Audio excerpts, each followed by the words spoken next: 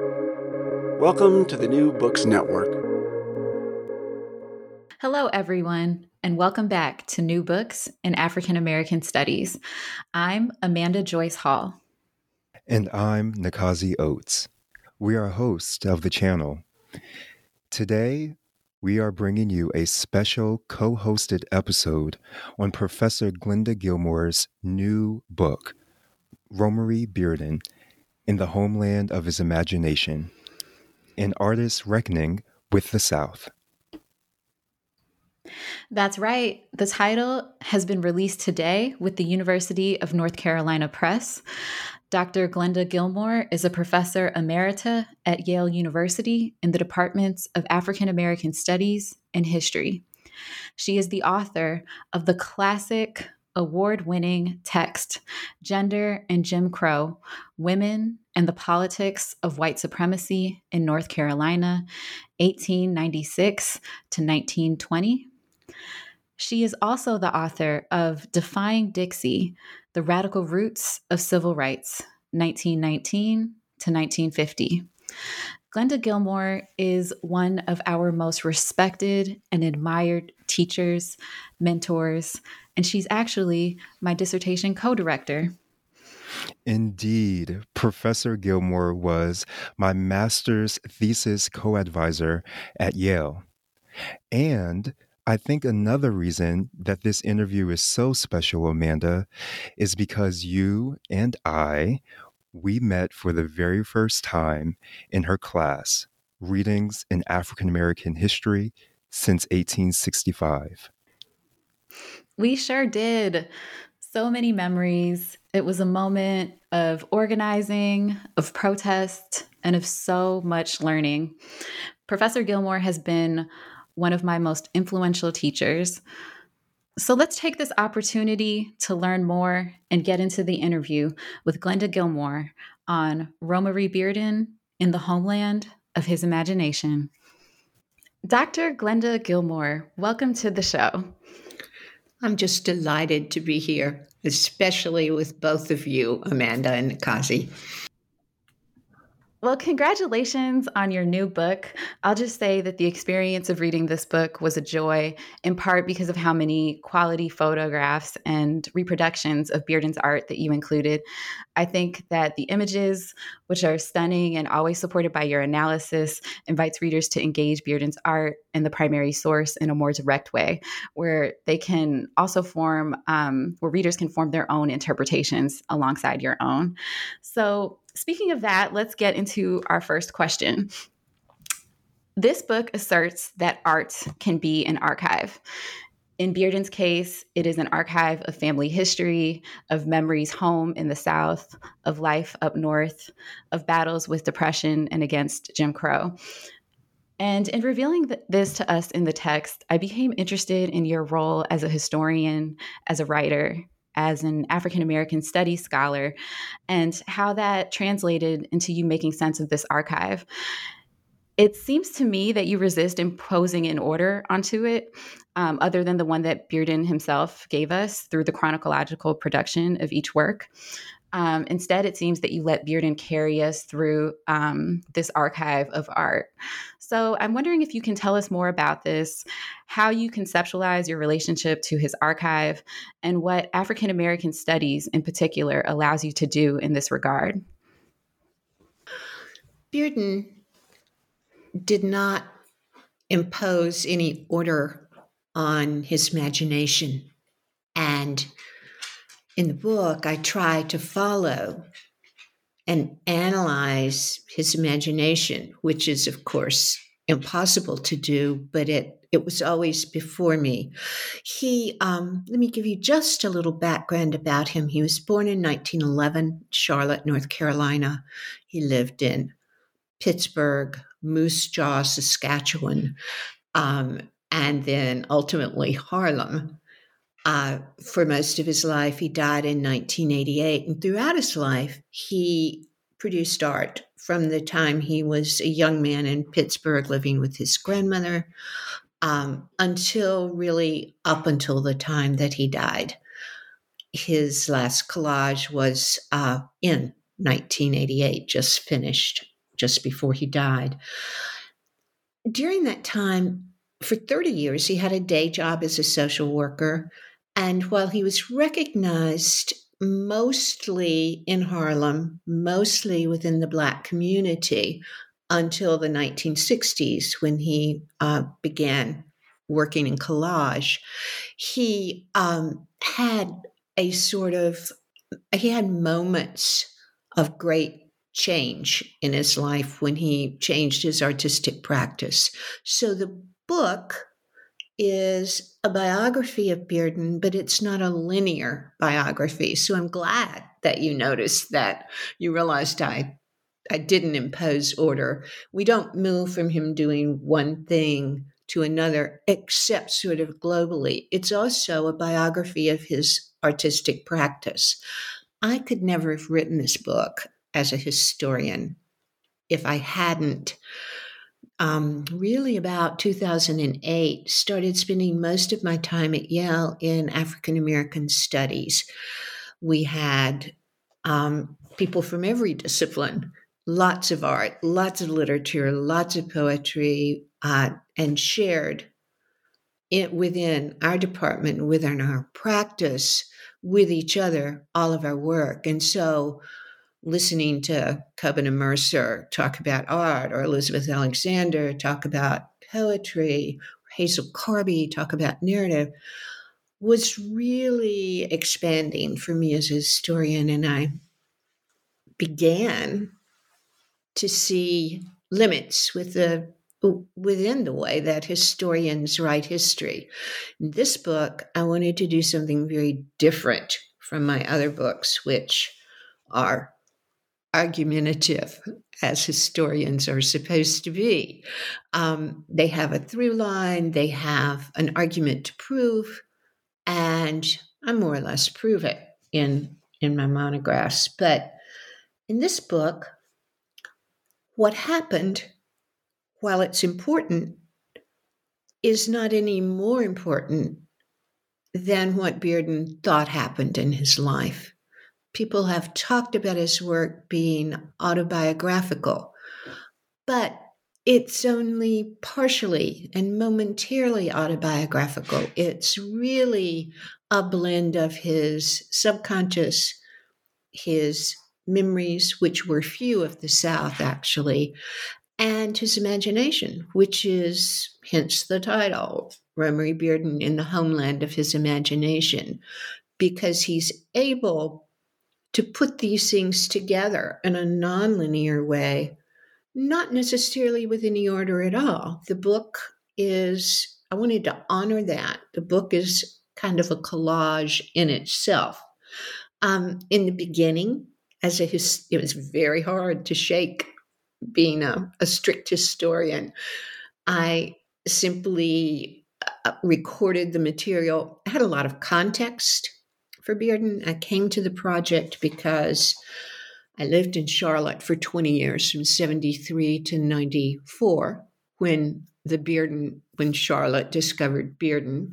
And he was almost a household name. In my first book, Gender and Jim Crow, his great-grandmother and his grandmother appeared as members and leaders of the Women's Christian Temperance Union. And then in Defying Dixie, his mother, who was a Democratic politician, is really all over the newspapers and the archives. She's a very prominent person.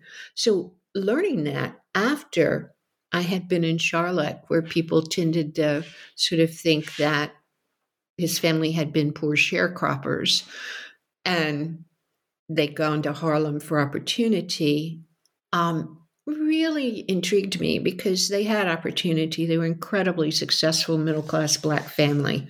He lived with his great-grandfather, great-grandmother, his grandmother, and his parents in a family complex in Charlotte.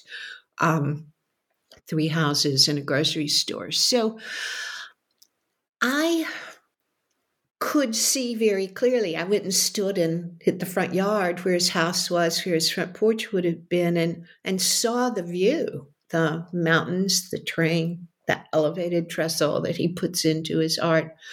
But at the same time, that context as a historian only got me so far because he's inviting his viewers to tell stories about his art. He's not imposing order.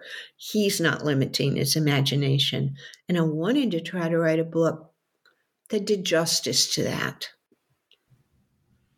Absolutely. And Glenda, I want to pick up on one of the points that you made, that you want to produce a biography of his artistic practice. And it's remarkable to see Bearden produce art at a very young age, as you mentioned, in Pittsburgh as a child, all the way up into his death in the 1980s. So for about 7 decades, he is producing art. And then also we see moments throughout the book, his artistic practices change.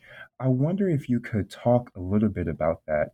There are a few visual artistic expressions that he carried out. He was a cartoonist, he was an abstract expressionist, and he also created collages. Can you tell us about each of these practices and where he was in his particular life? Yes, it's really interesting, and I actually didn't expect that part of the book to be that interesting, but he does take things from each of his artistic phases and put them together in the next one. So I was able to see this progression and see elements that he has almost the perfect background for collage. So he spent time with his grandmother and grandfather in Pittsburgh, his mother's parents. They ran a boarding house. He didn't want to be there. He wanted to be with his family in Harlem. They were going through a kind of moment of trying to get settled in Harlem, and they left him with her mother for about a year and a half when he was probably 9, 10. He was very lonely. His grandmother gave him an easel and some art supplies. And so he began drawing and painting in watercolors. He always, throughout his career, painted in watercolors. So that's sort of a constant. And drawing is a constant. He, contrary to what many people sort of believe, they take him as a folk artist.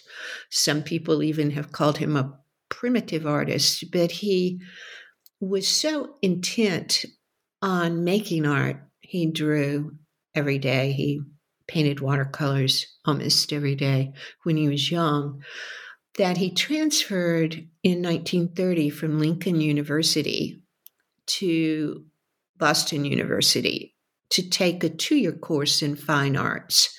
His mother, Bessie Bearden, didn't want him to do this. She wanted him to be a doctor. Most of the African-American doctors in the country came from Lincoln University, but he made a bargain with her that he would go to BU, spend 2 years with art, and then come back to NYU and graduate in something more practical. So he had intensive fine arts studio training and art history training. Then when he got back to New York, he began drawing cartoons. One of his friends, Sims Campbell, was a cartoonist for Esquire. He drew the Esky character, and that lecherous caricature in Esquire who leered at white women all the time. People didn't realize that that the artist who drew him was an African American. So he had that model of a cartoonist. He drew for the Baltimore Afro American, and he drew for the Boston University literary magazine, and then for the NYU literary magazine. But you can really watch his cartooning become art. He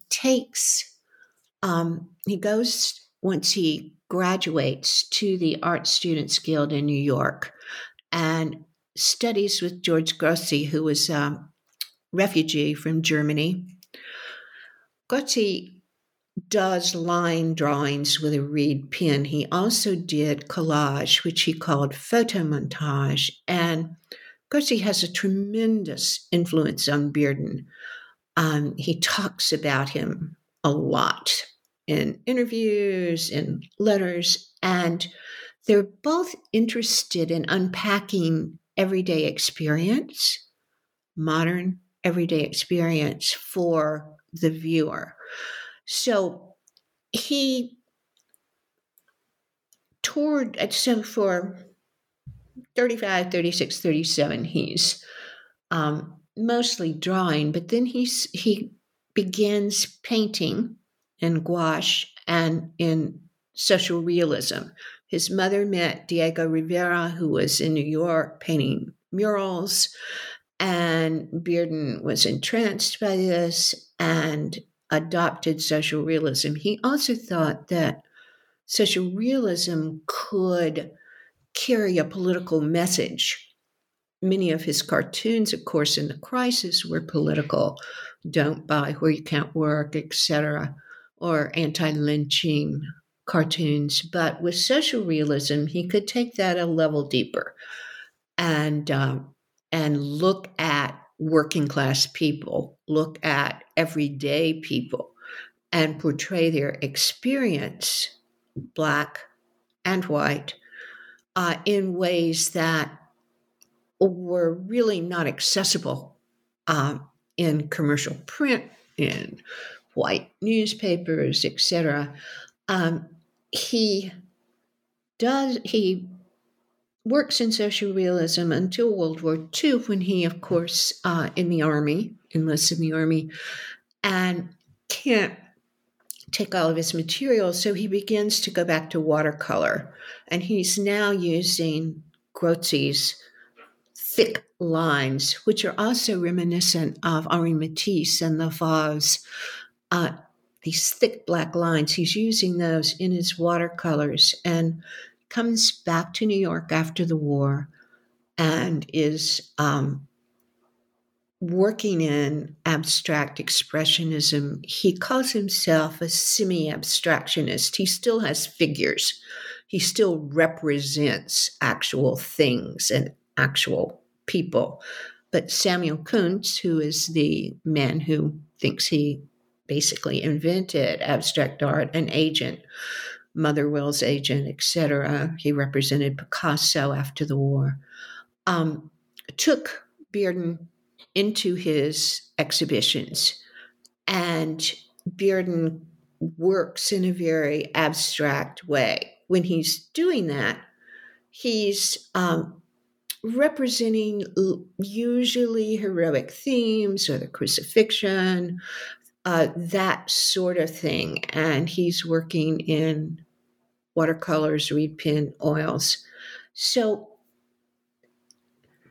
Kuntz and the abstract expressionists turn into something they call intrasubjectivism, which is art with no representation of figures or tangible things. And this is not something Bearden wants to do. It drives him crazy. He feels as if it's really self-indulgent, and he wouldn't say it's not art, but it's not his art. So he falls into a deep depression. Coming out of it after about 8 years, when he went to Paris briefly and then lived in New York. And he takes all of those influences and puts them together in collage, where he doesn't just cut things out in his collages. He paints, he draws lines, he uses the jumbledness, and Bearden always says he's a cubist. And he uses the cubism that he's been using in social realism and in abstract art in the collages. So it really comes full circle. And throughout it all, he's he's striving to. He says he uses art to show what's human about all of us, and he's striving to get people to recognize something about themselves in his art and to be able to tell stories of their own about it. Wonderful. I just want to build on that and ask specifically about the international dimensions of Bearden's life and the international dimensions of his art.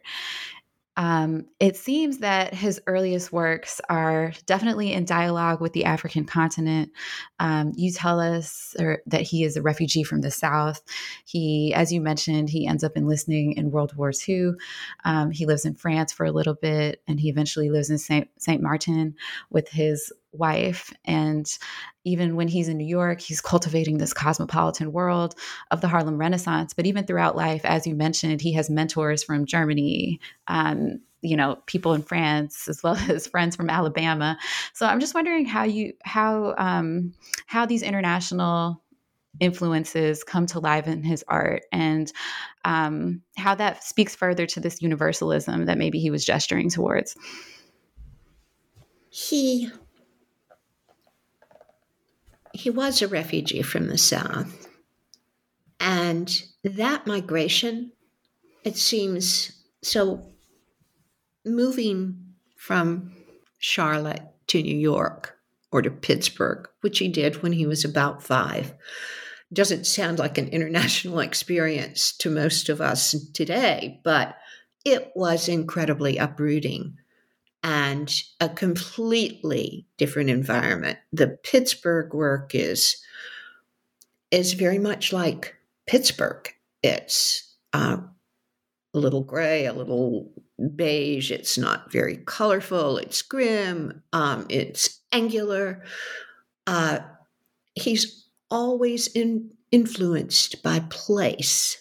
On the other side of it, he and his wife, Ninette Rohan, built a house in St. Martin where her parents were from.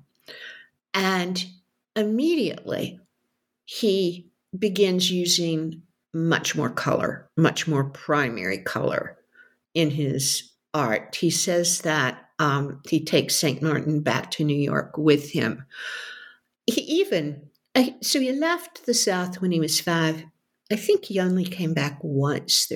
He did visit his grandmother in Maryland.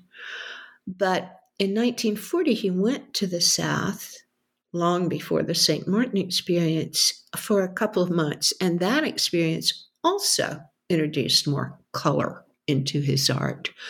Bearden was a sophisticated man. He lived at the crossroads in Harlem of an international scene. I mentioned his mother befriended Diego Rivera. She was a Democratic politician. She was deputy commissioner for the Internal Revenue Service. She founded a social settlement house, Utopia House, the one that Jacob Lawrence learned to paint and draw in.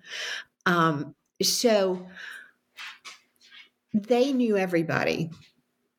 She knew everyone who came through. And then Bearden would work as a social worker until about dinner time till it was time for his clients to fix dinner. Then he would go to his studio and work on his art. And then late, 9 o'clock or so, he'd go to the Savoy or the Hotel Teresa in Harlem. And this is packed with people who are coming through Harlem, who are from all different kinds of backgrounds. And it's a physically Black space that white people found themselves in the minority in. So that was an interesting experience for him as well. I think that he always had wanted to go to Paris. He didn't get to stay as long as he wanted, but that also had a profound influence on him because he simply learned it's probably the only time in his life, other than the period he spent of a few years when he was depressed and couldn't work in the 50s, that he just looked at things. Wherever he's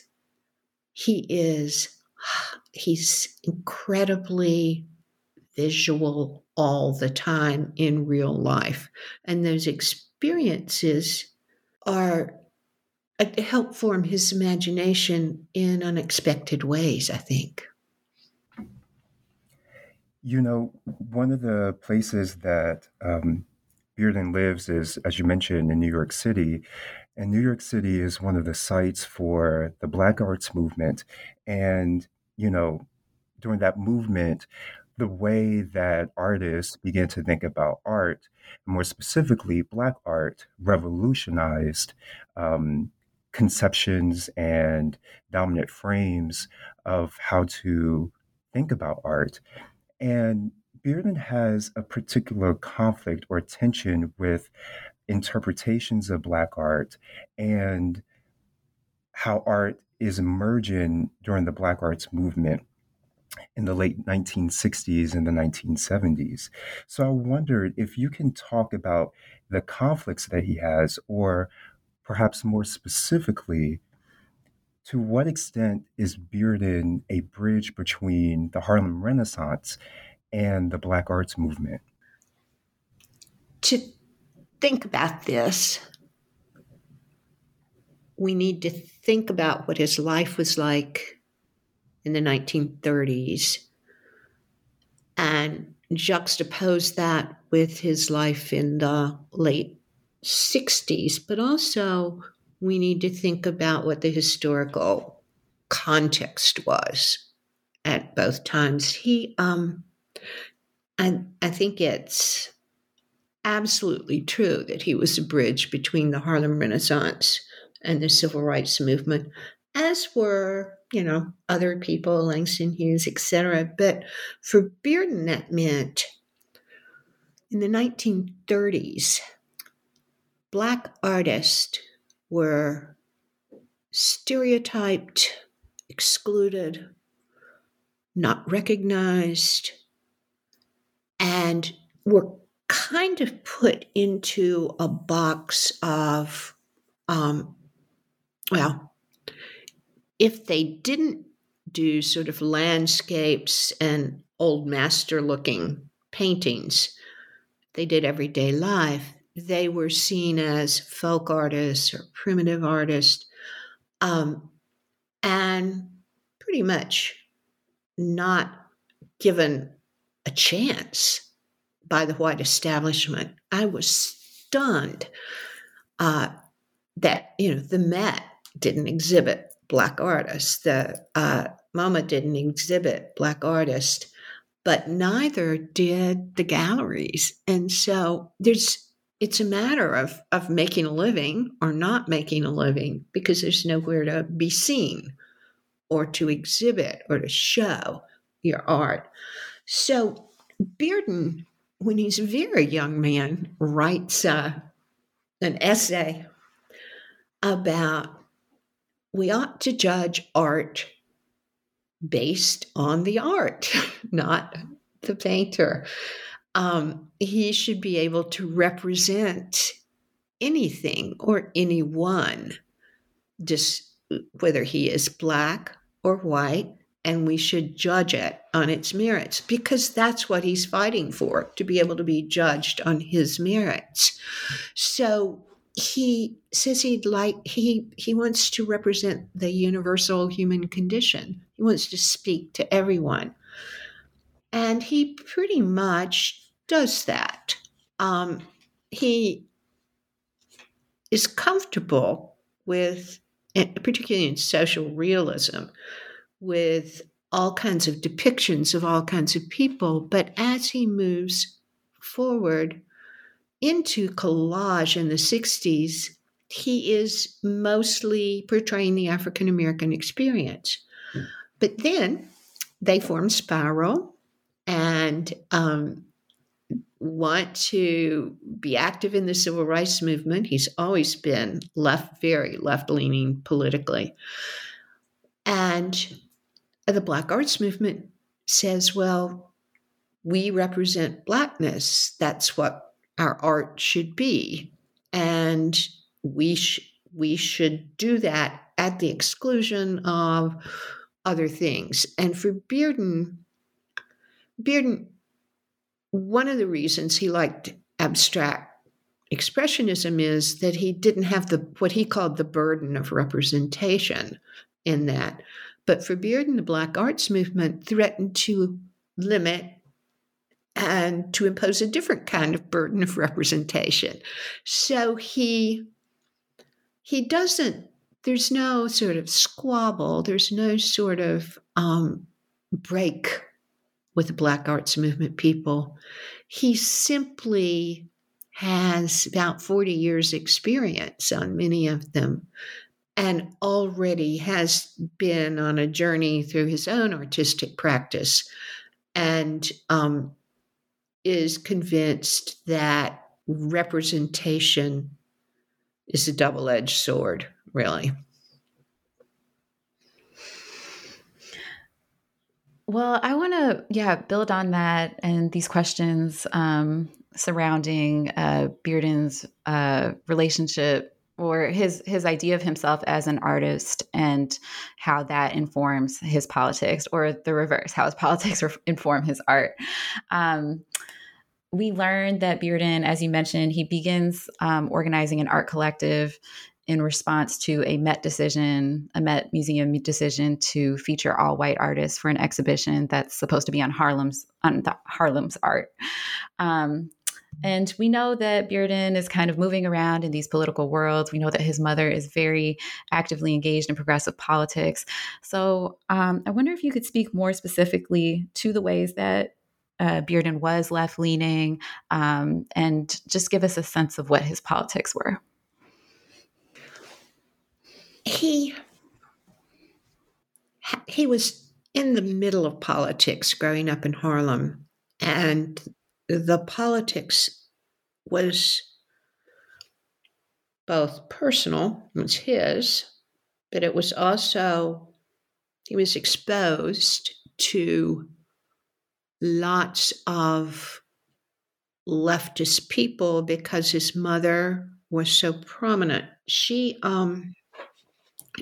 decided when they moved to New York and women got the vote that she would not be a Republican, she would be a Democrat, because Harlem had been previously predominantly white. It was changing to predominantly Black, but it was a vital center for Tammany Hall Democrats. So she started the Tammany Hall Black Democrats, and constantly was campaigning. People were in and out of their house all the time, politicians, prominent leftist figures. And she worked for the Scottsboro defendants. She joined the Friends of the Soviet Union, which was not a communist. She wasn't a communist, but she was able to, without fear, express what other people might think were radical opinions. The Friends of the Soviet Union were, supporting Scottsboro, full racial equality. Bearden himself is, in his cartoons, always in tune with the political issues of the day and making statements, but really, his politics, when you come down to it, are really humanist politics. He doesn't really launch into long political discussions. He's simply ecumenical. He accepts everyone. He is able to live a life that doesn't have He's an artist. He doesn't have his politics don't have costs, yet he's got a battle to fight. For example, with the New York museums about representation and about equal access. So I think in many ways his politics were personal. He, knows artists and writers, some Harlem Renaissance people, some not, who just can't make a living, who can't get seen because they're African American. And he wants to open up the world to those people. In the end, I'm not sure that he, for example, in the 70s and 80s, I don't hear him, we don't have complete papers, but he's not talking about Republican or Democratic politics. But the civil rights movement was a real watershed for him. And so he does organize this group. Artists want to know how they can help in the civil rights movement, but they also realize their time has come to show their art, to show their work, and to open up Black artistic expression to the world. His wife, Nanette, has a dance troupe, is very avant-garde, and it's all of a piece, from performance to art to politics for Bearden. He wants an open, accessible world, and he does at any point in his life whatever's necessary to make that happen. Glenda, I want to drill down on this point around representation, or as Bearden puts it, the burden of representation. And, you discussed his personal experiences with the art world and trying to build and construct his identity as an artist around universalism, but depicting African American life.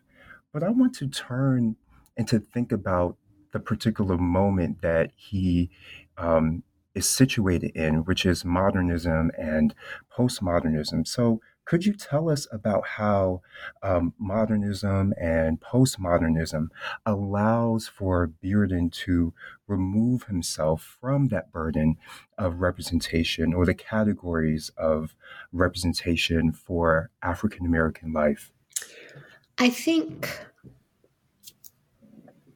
it's funny. I didn't expect to be as interested in Bearden's abstract expressionist paintings as I turned out to be. And there's now people, it was collage that he was famous for. That's what people wanted to see. There is a touring exhibition of his abstract work now. I think that Bearden is very interested in old masters, European artists, South American artists, and he is also interested in mythology, legends, imaginative sorts of things. So he wants to have the freedom of someone like Cézanne to paint whatever he wants to, and he wants to have the ability to, every painting, while we see his work often as autobiographical, every painting is not about him. He wants it to be about humans. So abstraction enabled him to do, for example, a series on Ulysses. And he was able to take on this sort of heroic myth and do a series of beautiful paintings on something that you would have thought would be far removed from his own experience. far removed from his own situation. Yet, in your imagination, nothing's really removed from your own experience. I read detective fiction, and I'm not a detective, for God's sake. It's a sort of ability to live larger than what one life or one set of circumstances could possibly contain. And so he begins, I think that's why he's attracted to Cubism, to that kind of modernism in the 1930s. It is abstract enough to move him out, to give him license, but also to share something with people far away that suits him, to incorporate things that don't directly impinge upon him. He was constantly open to experience. He's got a really good temperament, and change and novelty doesn't bother him. It opens things up for him. Well, I want to move to another topic. I want to talk about love. It was beautiful to read about the love between Bearden's grandparents, which is one that you juxtapose with the love between Bearden's parents, a relationship that's exacerbated by his father's alcoholism. And these dynamics are sort of culminated in Bearden's painting titled Lovers. So I wonder if you could speak a little bit about that painting, and if you learned anything about the love between Bearden and his wife that maybe also speaks to some of the themes in that work. And more broadly, I just wonder about that relationship, and if that relationship, or even Saint Martin, became a homeland later in his life. Well, let me speak just briefly about his great-grandparents, Henry Kennedy and Rosa Catherine Kennedy, with whom he lived in the family complex. They met, let's see how old. They would have been 17, 18, 19 when they met and married. Henry Kennedy was enslaved at the time to Woodrow Wilson's father, and Rosa Gosprey they were in Augusta, Georgia, was also enslaved, and they were married during the Civil War.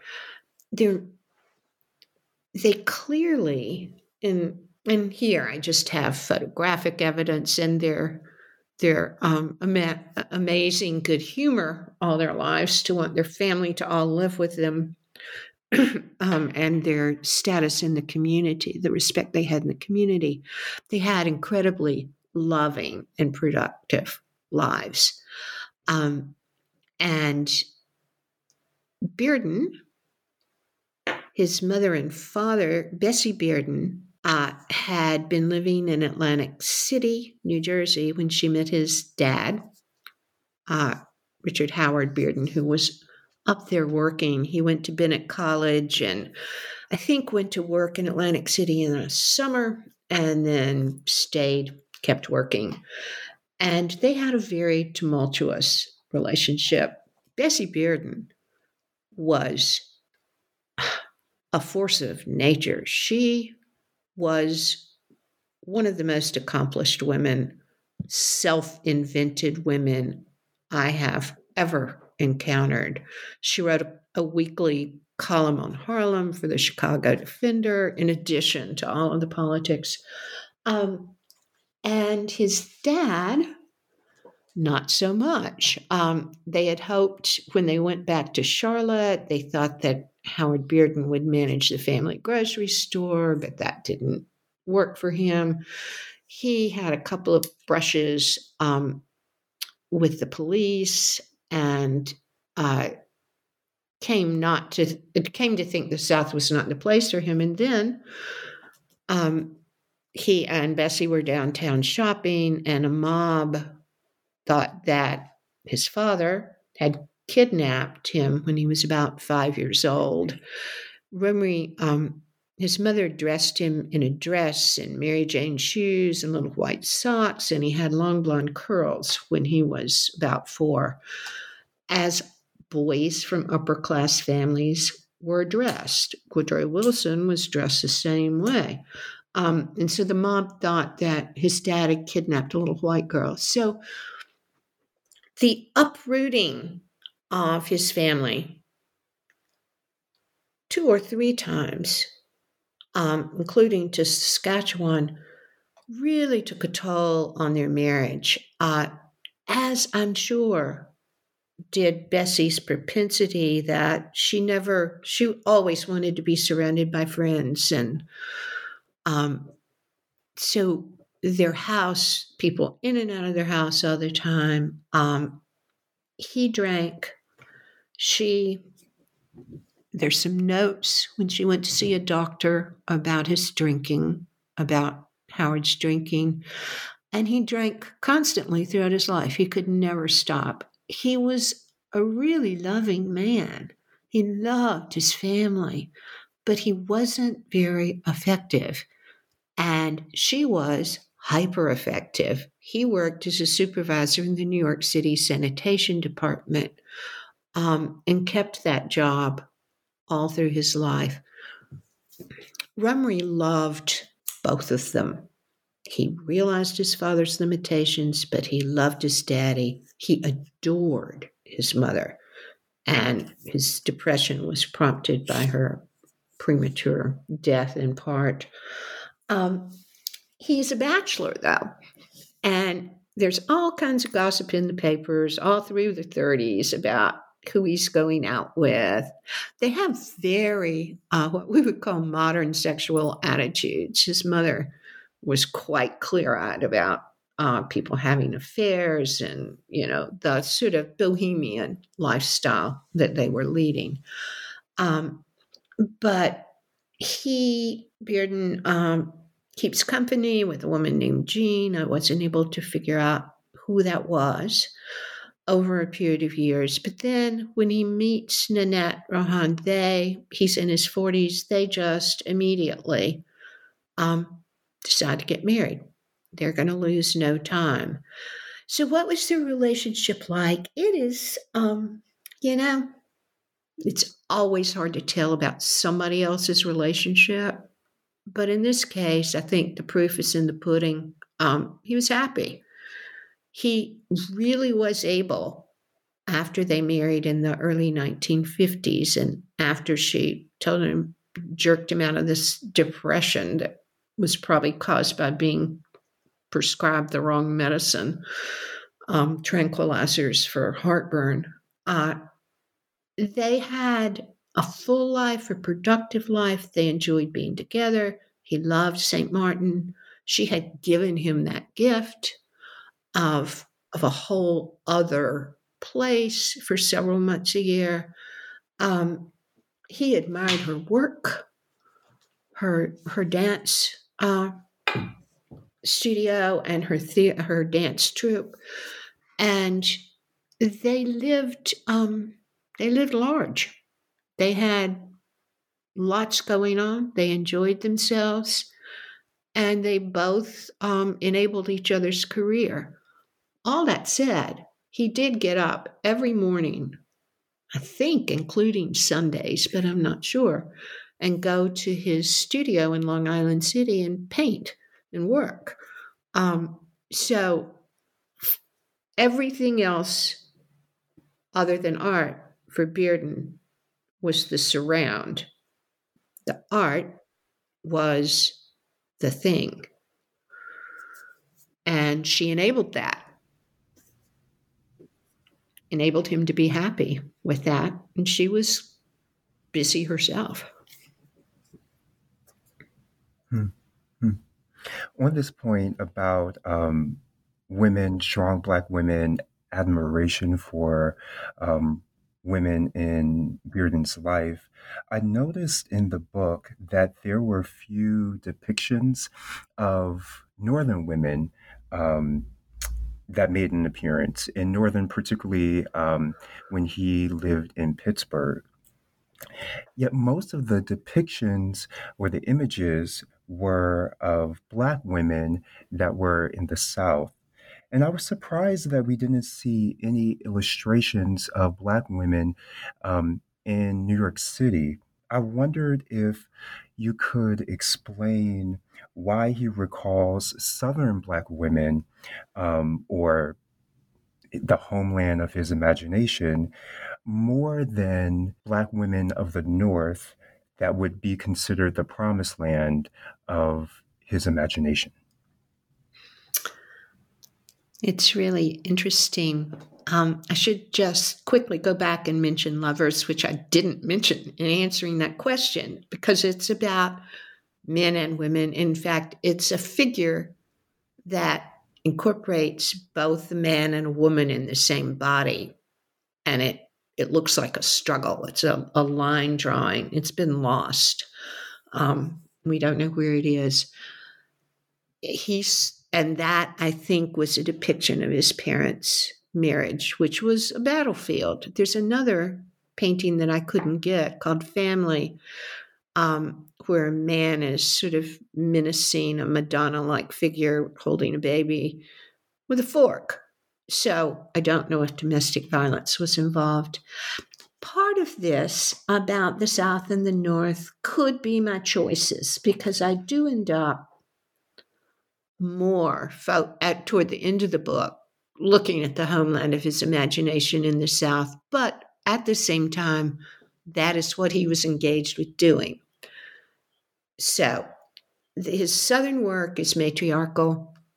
His work in Pittsburgh is about men. And they're a little bit scary, and it's a little bit grim. It's hypercubist. It's always interesting. But I think that, too, reflects, in a tangential way, the change in his circumstance. He had been living in a household with his great-grandmother, grandmother, mother, aunt frequently visiting, a really matriarchal 4-generation family of women. Of course, Henry Kennedy was a powerful figure, but he felt safe and loved. And so when he returns to the South in his imagination and his art, I think he wants to reflect that. He wants to reflect the love, the feeling he had when he was a child, when we tend to be more focused on women who are caring for us. In Pittsburgh, his family, his grandmother ran a boarding house. There were probably, the census will say there's 10 boarders, but they're probably closer to 20. They say that they filled the attic with cots in those boarding houses for workers, because workers worked on shift in the steel mills. The whole experience feels alienating in the work. These are powerful men whom he depicts. They are austere. They're determined. And that's how they look. They were also mostly strangers to this little boy, these people with whom he lived, because they're boarders, they're steel workers. They're probably not paying him much attention. He does depict women at the Savoy. He depicts, but less so than myth and legend and that sort of thing when he's working in abstraction. So I think it's an apt observation. I do think that it was in Harlem, though, that he had a huge circle of male friends. He has just scores of friends. He's constantly hanging out with other artists, other guys, photographers, etc. So it's more of an inner inclination to show Southern women and Northern men than it is an actual representation of his reality, because clearly there are women in both places, there are men in both places. But it's really interesting. You mentioned in your last response briefly Bearden's childhood, and I want to talk more about that in the context of thinking about Maudel Sleet, what you call the meta-history of African American life and the distance between history and imaginative artistic representations. So we are introduced to Miss Maudel Sleet in the beginning of the book, and we're actually returned to her in the epilogue. So can you please tell us more about what she represents? She's one of these very strong matriarchal figures that Bearden uses to tell stories about the South.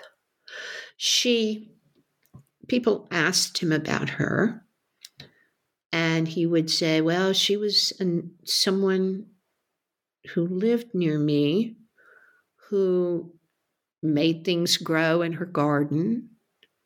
To Bearden, it was magic. He was always attentive visually. He once stared at a tiger lily that his grandmother grew in front of the house, and then when it was picked, mourned. So he's interested in her, the way that she looks. He's interested in what she does in her garden, and he's interested in her produce. Remember, the Kennedys and the Beardens had a little grocery store, and so probably Maudel Sleet came in to sell some of that produce. He depicts her as looking like a very powerful figure, almost like a man. My own grandmother wore men's shoes, bought men's shoes to wear in the garden because they didn't make women's brogans, strong enough. Everybody in the South wore a hat. White women generally wore sunbonnets. Black women generally wore straw hats. And I was just thinking about this the other day because in Ireland, people do this too. They have house clothes that they wear to farm and around the house, and don't wear anything else anywhere else. Well, people had house clothes that they wore to garden, often the same outfit. So she's standing there with a big apron. She's got a basket full of produce. He continues this series of paintings, and in the end, Myron Schwartzman, who's doing an oral interview with her, says in the last painting of Maudel Sleet, she's vanished. She's not even in the canvas, just the things that she grew. And Bearden says that was Maudel Sleet, the things that she grew. To me, I call it the meta-history because it's about how people moved from rural places to urban places, brought the rural with them, made a way out of no way, made gender roles work for families rather than abiding by a certain gender role. Women had gardens, men didn't tend gardens in urban areas. I think I found Maudel Sleet. I can never, ever be sure. In all the city all the city directories and all the censuses, there is no one named Maudel Sleet. There never was. And now, but there was, I found someone named Maud Slade who lived 2 blocks from him. She was a young woman, married at 17, grew up on a farm, so knew how to garden. She married a visually impaired jazz musician who played the organ at Bearden's church, so they would be close to these people. And the whole family moved on and left her there. They moved to Washington, D.C. So she was growing this garden. Her family had left. She was in constrained circumstances and must have been a very colorful and powerful figure in his life. Bearden once said that, all the people who thought that way are gone.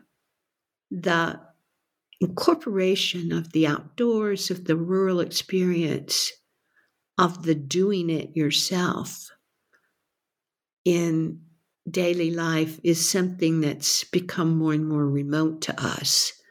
And to Bearden, living in a deep urban area, it was magic. It was absolute magic. Her garden, if I'm right about Maud Slade, is under the Bank of America Stadium.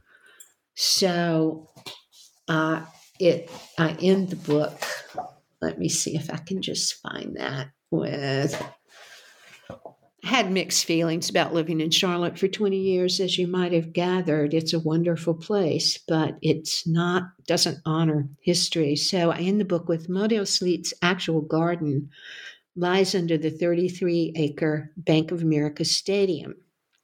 As Bearden once said of Charlotte, all this is gone, and the people are gone, and the people who thought that way are gone. Despite that sense of loss, Remy Bearden's art teaches us that the past is ever present. And I'm convinced that one Sunday afternoon, while watching a Panthers game, I'll see one of Slade's squash vines sprout at the 50-yard line, and it will grow magically, monstrously, until it covers the field. To me, Maud Slade represents what you can't get through being a historian: the sensory experience, the visual experience, the daily life experience that is so hard for us to capture. That part, Glenda, is so critical. And I just want to elaborate on that. You can't get all of the interiority of a particular person, but you do this exceptionally well by capturing the particular downsides of recreation or remaking. And there are a number of points in the book where you do this. And what did you want readers to take away from the book about the theme of reinvention and its personal cost as well as its possibilities? As you mentioned, remaking oneself, there are so many ways to do it. And, you said that there's migration from the rural areas to the urban areas. There is geographical migration from the south to the north, and the stunning reframing that you offered at the beginning of what if we think about migration even in the context of the U.S. as an international particular type of frame. And we see this with Bearden's parents as they migrate to the north, and the personal cost that each of the parents experience. But then also, Bearden experienced this as an artist, particularly with the painting of the crucifixion. So, what do you want us to gain about the theme of reinvention? I think that's such an interesting question. We all hope that when faced with change and adversity, we can be flexible, we can reinvent ourselves. And I wanted in the book to think about what was lost with each of these reinventions as well as what was gained. People say, the Great Migration, people went north for opportunity, but they don't talk about what they left behind. They don't talk about what was literally cut out of their lives as they were set down in a new place. Bearden, I think that what's interesting about him, to me, as far as reinvention, is he always knows who he is. He lives in his imagination. He spends, no matter where he is, he lived in a world where the dead people were alive in his art. Time is not the same to him as it is to many of us, where we look for, landmarks and progress as we go along. We think we could move and have this opportunity. He has a constant that he doesn't have to reinvent, and that's he has something he loves to do. He loves to be an artist. And so that spine, that railroad track in his life, allows him to change, to move, to be open, because he counts on that to tell him who he is. And to Bearden, when he's working, all of time is available to him. It's not, he doesn't simply live in the present. He lives in Henry Kennedy's time. He lives in Nanette Rohan's time. I think that what I would say about reinvention is, and really is, that most of us don't use our imaginations like he did. Unfortunately, we don't have an imagination. We don't, of the sort that he did. He created worlds, and those worlds that he created were worlds he lived in when his circumstances changed. That's an amazing ability, and it would be lovely to have it. Well, that is certainly a beautiful ending to leave our readers with today. Professor Gilmore, I want to thank you for being on the show today. And I want to thank my co-host, Nkazi Oates, for being here as well. We hope that you enjoyed this interview with Dr. Glenda Elizabeth Gilmore about her newest book, Romare Bearden, In the Homeland of His Imagination, An Artist's Reckoning with the South. The book is out. It's out today with the University of North Carolina Press.